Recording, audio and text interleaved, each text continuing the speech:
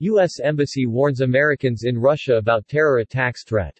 There have been threats of attacks against shopping centers, railway and metro stations, and other public gathering places in major urban areas, including Moscow and St. Petersburg, as well as in areas of heightened tension along the Russian border with Ukraine.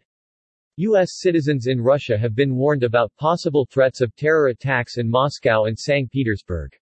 American Embassy in Moscow issued a press statement on its official website urging U.S. citizens in Russia to be alert in Russia's major cities and the regions close to the border between Russia and Ukraine. According to media sources, there have been threats of attacks against shopping centers, railway and metro stations, and other public gathering places in major urban areas, including Moscow and St. Petersburg, as well as in areas of heightened tension along the Russian border with Ukraine, the embassy said in a press statement. The embassy recommended U.S. nationals follow publications in international mass media, avoid places of public gathering, inform their friends and families about their security, avoid contacts with unknown persons, and stay alert in locations frequented by tourists, Westerners.